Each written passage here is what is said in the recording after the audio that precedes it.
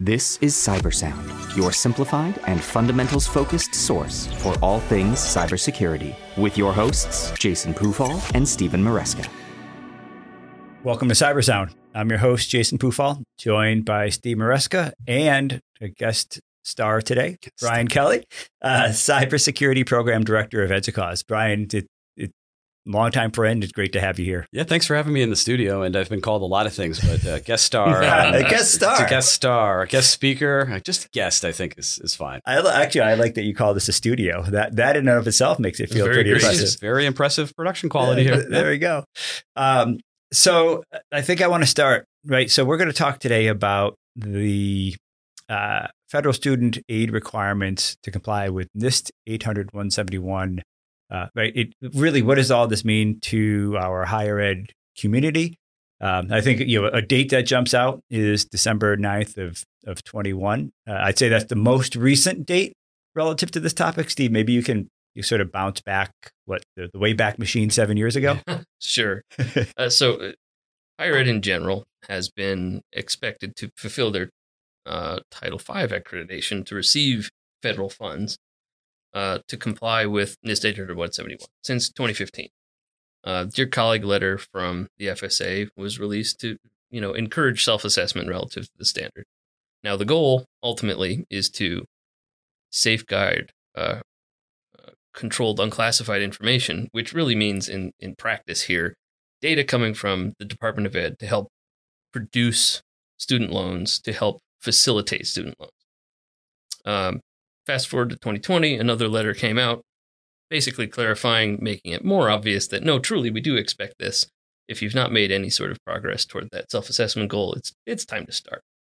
The December 9th, 21 reference is an amendment to the rulemaking of the Safeguards Rule for the Gramm-Leach-Bliley Act.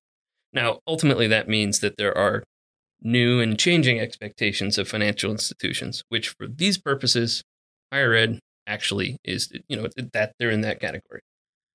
What that means in practice is that those organizations that have not performed self-assessments, that have not made improvements relative to the standards, are frankly behind the eight ball. And the FSA has changed their tone. They're now beginning to actually make requests for institutions to attest to their compliance and demonstrate what progress they've made over time. Right. I think that history of the letter, right, the Dear Colleague letter from 2015, I think part of that is where those letters went, right? They were sent to financial aid administrators in our colleges and in universities that might not have made it over to the Information Security Office, right? Or that person that is responsible for protecting that CUI, that controlled unclassified information. And for the last 7 years, we've been trying to bridge those gaps. And you all may see this when you go out and meet with customers and clients, is that sometimes those folks that are responsible for protecting that CUI don't know who their chief information security officer is. They don't know. And we're still having those conversations. In fact, just this week with the Federal Student Aid Administration, trying to help bridge those audiences, right? So making sure that the self-assessments are happening, but folks know what's going on, right? What are we trying to protect is really, really important. Right. And I would say that the right participants are still, in many institutions, not in the same room together. It's a key issue. And they can make attestations if they want, but they may not reflect reality. Well, and this has evolved, right? So in 2015, I think there's a pretty significant outcry by higher ed. And I think there is some hope that, FSA might retract some of these or at least pull back on what some of the requirements are. And they did somewhat, right? I think people felt a little bit like they could hold until some maybe more generalized rulings came out. And then 2020 came and they realized, all right, 5 years passed and here we are again. Now only 1 year has passed. So I think we're starting to see this now really set in. I would say there still remains ambiguity. The campus security framework that the FSA promised never really got developed because of pandemic interrupting everything.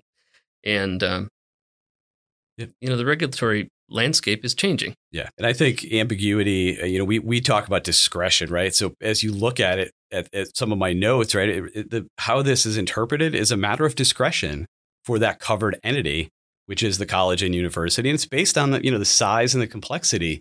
So from your experience that different institutions are going to handle that differently, right? It's not a one size fits all. So FSA and Department of Education sort of take you have to figure this out, right? And they give some basic principles, some highlights around what their guidance for those implementations are. But there's a lot of latitude there.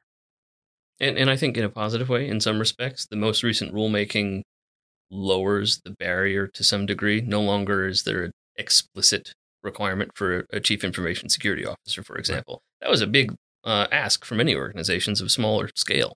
Right. And I mean, that's, the three of the bullets that I have is, right, the institution has appointed a person or a team to coordinate its information security program. To your point, it has conducted a relevant risk assessment. And then the most probably important part is it has developed information security controls based on those identified risks. And I think what we're also hearing, I think that first bullet around the person or the team, we've always sort of thought about it as either or. It's either someone in the financial aid area or someone in IT or information security on campus. And I think having someone that straddles both of that, right, that has sort of maybe responsibility for that CUI in the financial aid office, but maybe reports and a dotted line to the chief information security officer or something along those lines will help bridge those conversations that aren't always happening.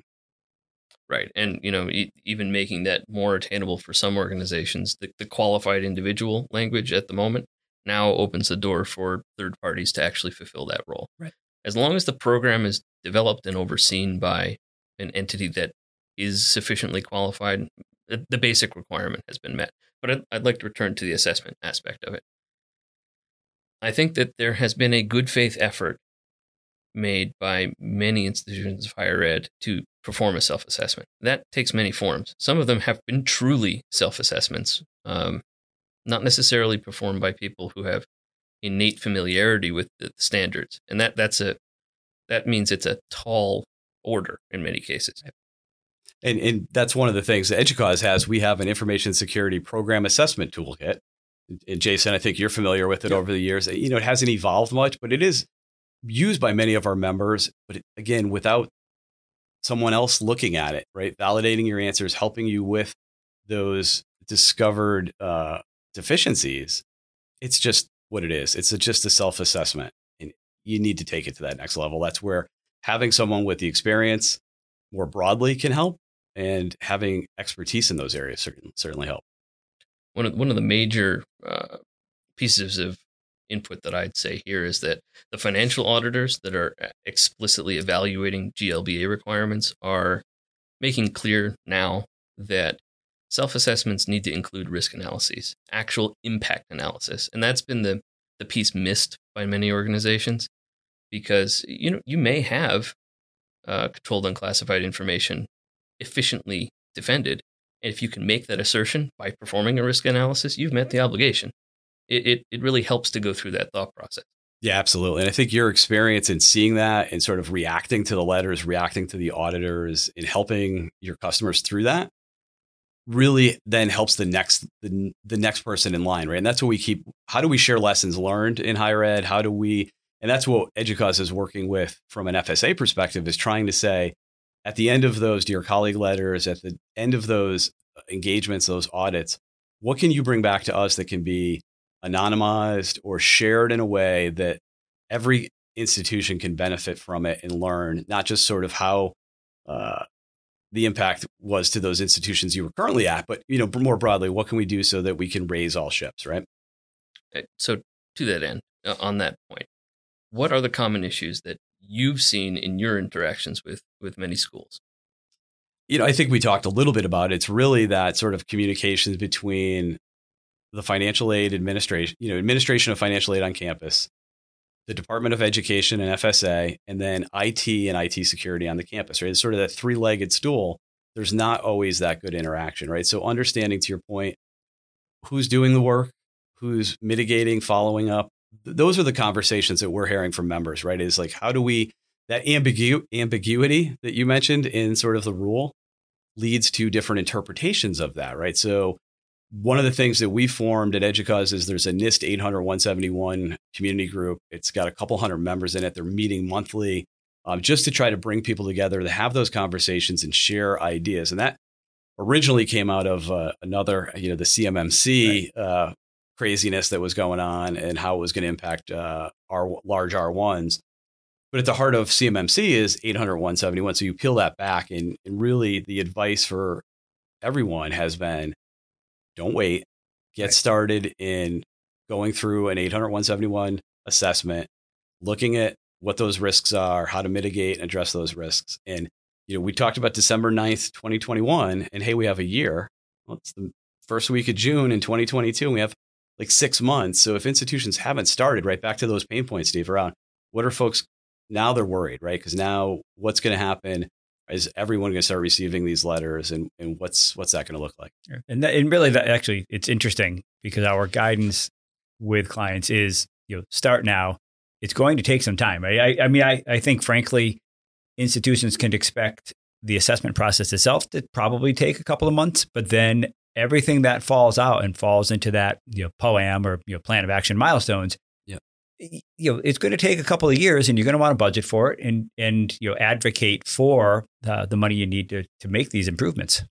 Yeah, and I think it's a ongoing process. It's not a one and done, right? It's something that has to be baked into your process, your annual budgeting cycle, in your review cycle, your audit. So that's great advice right in there. It's one, don't wait, but two, don't think you're just going to be done once you've gone through it. Right. But we keep using the word ambiguity. In one place that I don't feel like there is any ambiguity is the requirement to go through that assessment and understand where your gaps are, right? So, as much as there might be some interpretation about how you address some of these in that control space or what the outcomes look like, the reality is 800-171 for CMMC, 800-171 for FSA. You're at least working with that same standard, which is great. And you do need to do an assessment institutionally. And there's also no ambiguity relative to, applicability dates for new GLBA rulemaking. The December 9th, 2022 deadline is when it's expected to apply, right? That doesn't mean realistically that an organization not compliant will be immediately contacted, right? It's in the next audit cycle. The time when it actually surfaces will be the next fall, realistically, after fiscal closes and financial audits occur.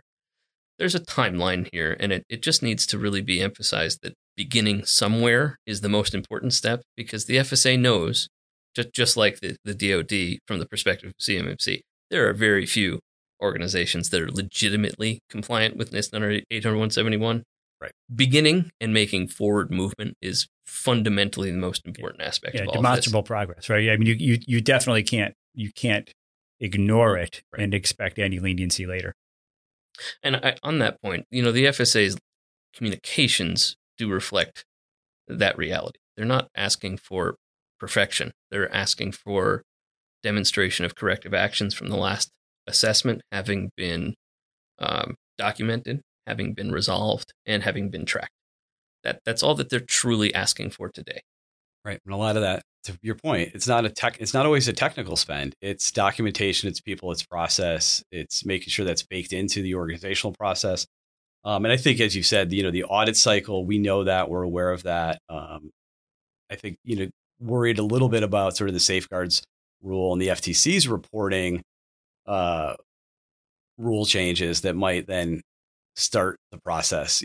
As you've reported an incident, then you're going to have a different view. Your FSA is going to have a different view, and you're going to go through a different process after you've reported an incident, right? So back to that sort of incident ready, or working through sort of that risk assessment, impact assessment of as you're going through these, if we were to have a reportable incident, what does that look like? It's always a good time to use that as a tabletop exercise or practice that before that reporting requirement kicks in.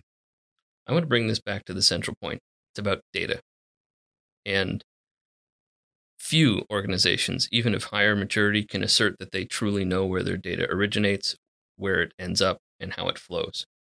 This is a learning exercise, and frankly, beginning to understand where the data actually resides, the protections that are appropriate for it, and downstream uses of it really helps to frame every other part of the conversation. And my mind went there, Jason, when you said that this is a process, a long process, right? In my time as a CISO at an institution, we started down that journey of trying to figure out that data lifecycle. We ended up talking to like 27 different areas and sort of you start to cycle through that, right? You know, at your own experience where, well, who did you get that data from? What business unit did you get that data from? And who do you share it with? And each of that is an iterative cycle to that process, but you have to go through it, because if you don't, to your point, know the entirety of that data's life cycle, then there's gaps, right? And that's what gets you in trouble. And furthermore, making an assertion that, you're compliant with the control may not be reasonably possible if the data is unknown, right? So starting there, that's the first step for anyone that feels like they're behind. Yeah, and I think, Brian, you used a term early on, right? One of the definitions described the team approach, a combination of your security office, folks in, admissions, financial aid, et cetera.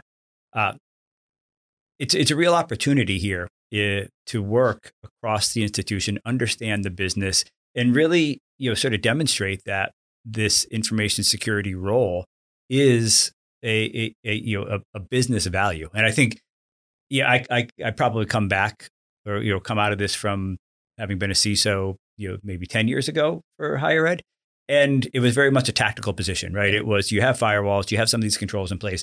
Now you are a member of moving an institution forward, right? You have a critical role in moving an institution forward. And I think that's how this needs to be viewed. Yeah, absolutely. And I think that's what we've seen is that cultural shift since you and I were practicing, right? It was sometimes security was adding friction to the conversation. 100%. Right? And culturally, that's changing from the office of, no, you can't do that. and David Sherry at Princeton, I think, is the first person I heard use this, right? So the office of KNOW, we want you to know how to do this, securely. We want you to know what the right way to do it. And I think that is the enabler that we've seen, information security become through the pandemic, certainly, and over the last couple of years. And I think for folks listening to this, right, if you're a CISO, this is an opportunity for you to go over and talk to your director of financial aid, have a conversation about this and how, to Stephen's point, doing this correctly can allow you to continue to offer aid and loans and help your enrollment, help student retention, help recruiting, all the things that some institutions might be struggling with, right? So instead of feeling like information security is going to get in the way or make this harder, there's to your point, an opportunity there. And if you're listening to this and you're a financial aid administrator, go over and have a conversation with your CISO, right? And really bringing those folks together. And your institutional research representatives, right? Because they are the folks who report, track progress, and make those particular metrics actually move forward. And frankly, they're intimate with the data.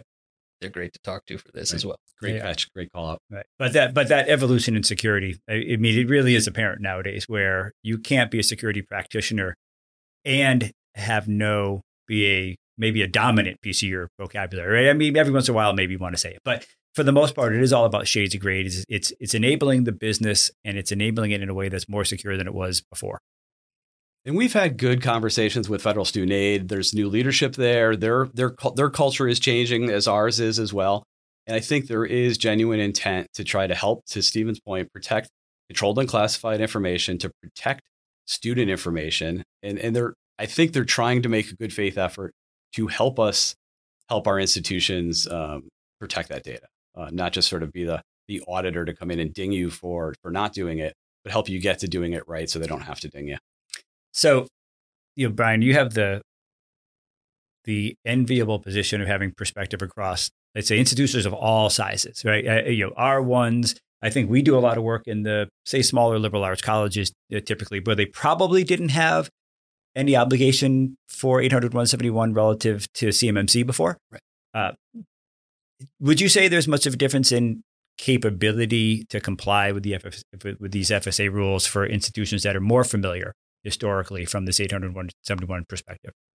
It depends, right? That's the lawyer answer, right? It depends on the size and complexity of the institutions. I think coming from a smaller institution when I was in a CISO role, I always thought the larger, more well-resourced institutions had everything they needed. They had it going on. And they don't always. So the size or the prestige of the institution isn't always an indicator that they're more mature. Sometimes they're more complex, right? So that goes back to your systems might be much easier to comply with 800-171 because you are a smaller liberal arts college. You actually know who the people are. They might sit in the same building as you. So, there's pluses and minuses to both sides of that. But I think, having started it and gone through it as a practitioner, it's manageable. But I always felt like you do need a third party to come in and help you close gaps, to help facilitate conversations. And certainly we don't know and see everything when we're sitting myopically at our desk in an institution as the chief information security officer.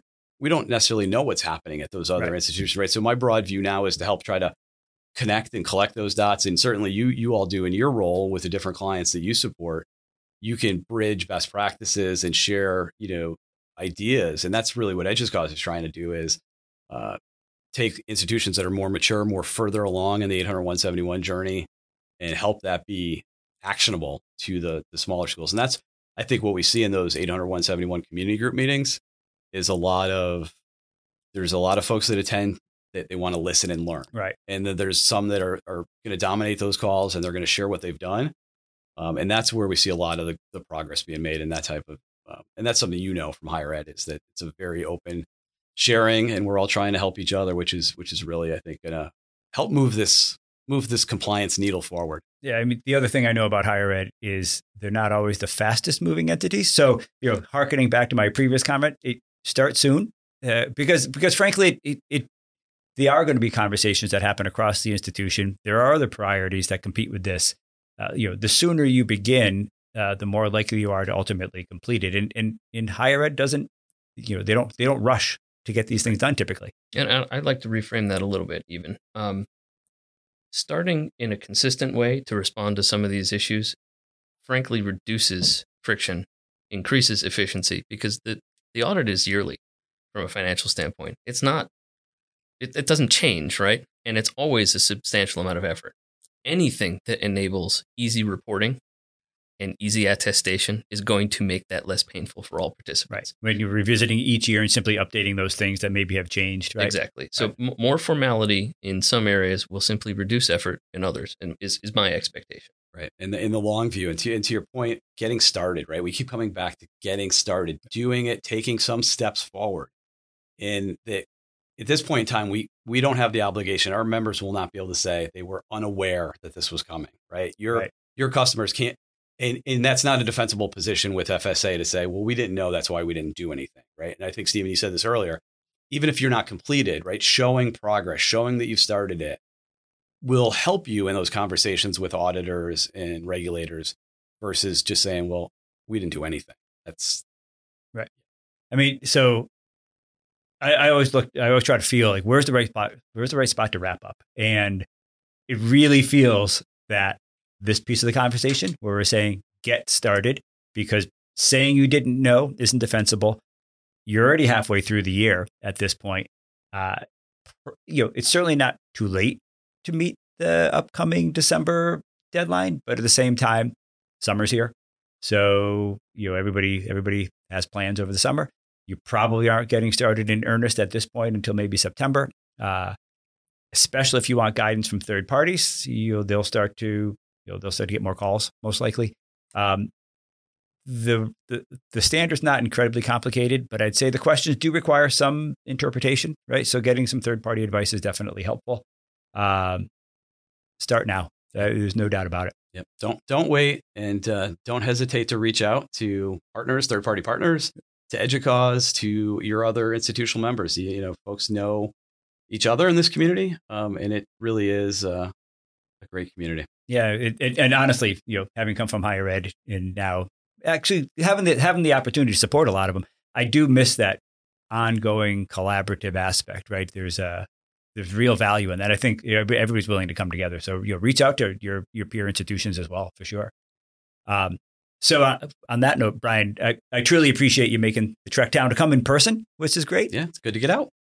And hopefully have you on here in the not too distant future. And of course, if anybody has any questions relative to 800-171 or any of the compliance requirements around this FSA stuff that we're talking about, we're happy to talk more.